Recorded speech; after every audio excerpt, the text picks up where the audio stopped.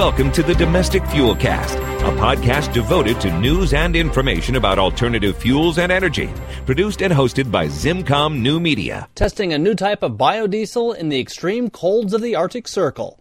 I'm your host, John Davis. The big knock against biodiesel has been its tendency to gel up when it gets cold, even at temperatures above petroleum diesel's cloud point. But the folks at the Indiana Soybean Alliance believe they have the solution in a product they called PermaFlow Biodiesel. We are able to take the fuel to a cloud point of minus 67. And Ryan West, Director of New Uses for the Indiana Soybean Alliance, says that means PermaFlow, even at a 100% mix, will stay viable well below petroleum diesel's typical minus 15 degrees Fahrenheit gel point. He says what they're doing isn't some kind of additive, but a new way of processing the biodiesel. Pretty much any plant-based fat, oil, or animal fat, has saturated and unsaturated fats in the oils. What we're doing basically is selecting the unsaturated molecules over the saturated molecules.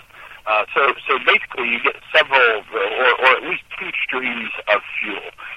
We've been looking at that as kind of a summer fuel and a winter fuel, much like the distillation industry does right now.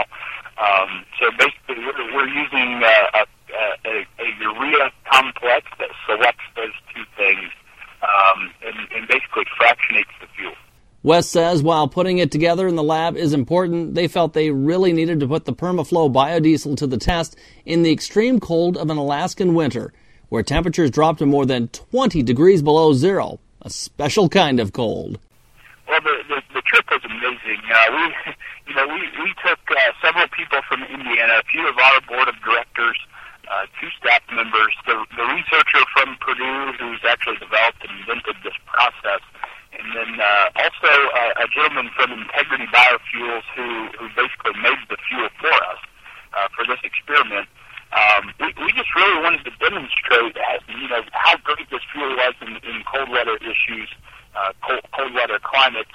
We were moving so quickly. At times it was really hard to think about what we were doing. But boy, I tell you, as we settled down a little bit and said, gosh, we've driven over 1,300 miles.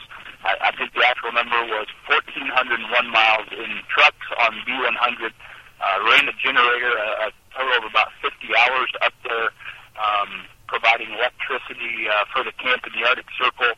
And when we stopped and thought about that, we're like, wow, this is biodiesel. I mean, this should be a solid chunk at this point in time, but here we are, and it works just fine. Wes says what they found with this extreme cold weather was just how reliable B100 PermaFlow biodiesel could be.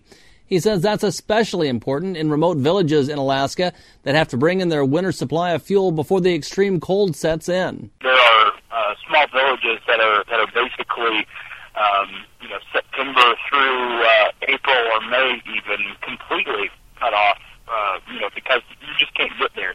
They get their fuel dropped in maybe once a year, and they buy it for whatever price that is. And they're using fuel right now that's north of $7 a gallon is what they paid for it. We really feel like this process, whether it can completely meet 100% of their needs, it certainly could meet some of their needs with some of their local resources, and really make a difference that would put them in maybe a little bit more control of some of the resources that they have. We feel that's true everywhere. Whatever feedstock people have locally, this process will work with multiple and many feedstocks, which makes us pretty excited, and it really puts people in the driver's seat of their fuel control. Wes says now that he and the crew have thawed out from that special kind of freezing that only the Arctic Circle can bring, 30 degrees above that they returned to in Indiana all of a sudden felt pretty balmy, they can start concentrating on the next goal of making the fuel commercially viable. Well, our goal is to have it available by next winter. This is obviously geared up for the cold, so that's the next opportunity. We certainly don't want to linger and wait much past that. So our goal, wholeheartedly, is to have it ready by next winter. And as Wes says, if PermaFlow biodiesel can work in Alaska during the winter, it can work anywhere, anytime. More information, including a blog of the trip, is available on the Indiana Soybean Alliance website, indianasoybean.com. I'm John Davis reporting.